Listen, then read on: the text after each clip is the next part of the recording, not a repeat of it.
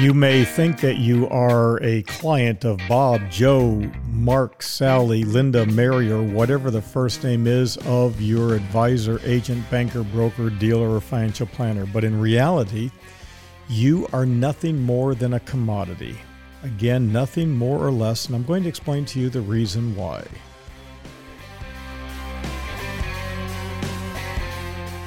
This is Paul Truesdell, and you are listening to Connecting Dots. And make sure to read the disclaimer in our show notes before each episode. So what's going on in the world is simply this. Advisors, agents, bankers, brokers, especially broker-dealers, are always recruiting, trying to retain, and they're always fighting over who owns the client. Now, there's some really interesting things going on in the financial services industry that you, the client, should be really aware of. Well, first off, the item is who owns you. That's right, who owns you. You have to realize that once you become a client of a broker-dealer, they in essence treat you like you're in servitude. Now, that's going to cause some people to get upset. But I don't care because it is what it is. You see, what happens is they measure the advisor, agent, banker, broker, dealer, and financial planner and all their representatives not based upon the quality of the work that they do. Now, that doesn't mean anything. They measure them based upon their assets under management. And the assets under management have to be the right mix. A lot of these broker dealers and advisors have special deals with ETFs and mutual funds, these variable annuities, equity index annuities, all of the real estate investment trusts, limited partnerships, business development companies, where they get a preferred compensation from them over others.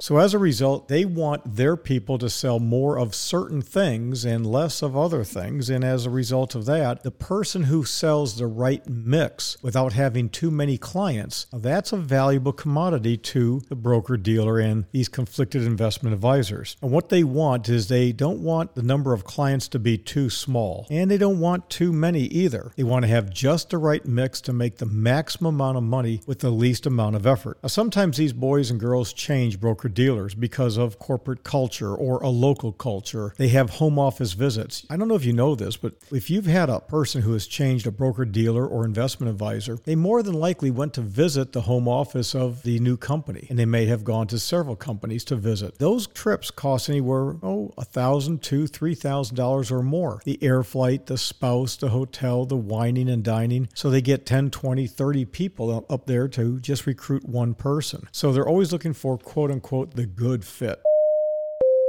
But who pays for that? Well, you pay for that, you the client. And then it's all about what's a good fit. Well, what does that mean? What that means is they want someone who has a clean record if at all possible. But some of these broker dealers will take just about anybody. And when you see some of the records and the things that some of these folks have done out there and the FINRA complaints and all the other issues they've had, the lawsuits, litigation, customer complaints, it's a wonder, they're even in the business. So the key thing for you is you have to ask yourself this very simple, fundamental question, which we talk about all the time. Do you want a fiduciary or do you want a salesperson?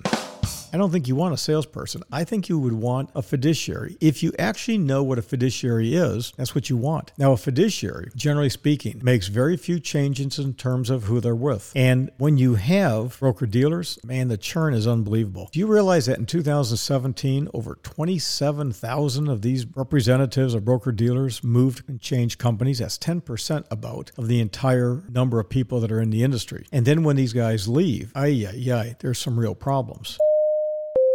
When men and women leave one broker-dealer and go someplace else, there's a lot of litigation because they have non-compete clauses and they also have things about who owns you. That's right, you. I just read a case where the person contacted some of his clients a couple of weeks before he moved, and so this one particular broker-dealer, a big national firm, is suing the dog out of this guy because, they say he violated the terms and conditions. So when a survey recently came out that said, how many of you are interested in changing broker-dealers? It turned out to be 63%.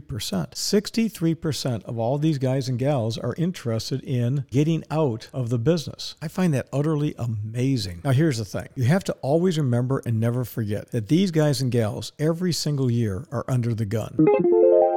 See, a lot of these folks are disappointed in always having to produce. It doesn't make any difference how good you are. It doesn't make any difference that you've never had a complaint, that you've never had litigation that ever went against you. That doesn't make any difference to that. What it means is they want you to produce order after order. So when you have somebody at the end of the year and they're really anxious for you to buy something, it's because they're behind the 8 ball. On the other hand, at the beginning of the year, they may be trying to make quota. It's always the same thing. It's like the old joke with traffic tickets.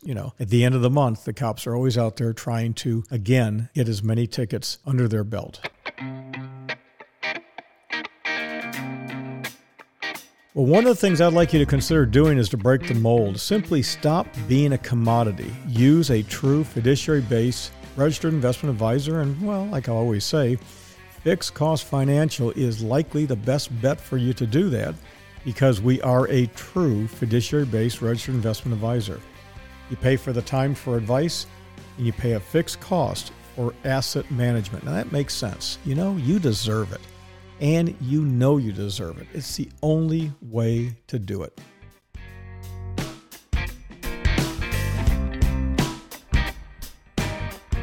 Okay, that does it for today. Thanks for joining me. I'm Paul Truesdell with Fixed Cost Financial, and this was episode 94. Now, if you have an idea, a tip, a trick, or just want to opine, give me a call at 888-629-7864.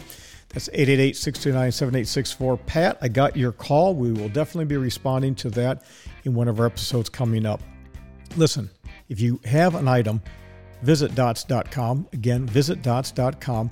You can go to your favorite podcast player. We encourage you to do that, but dots.com will always have extra special features for you.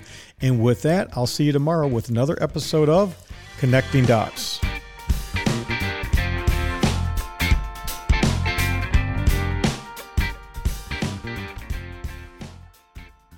All rights reserved.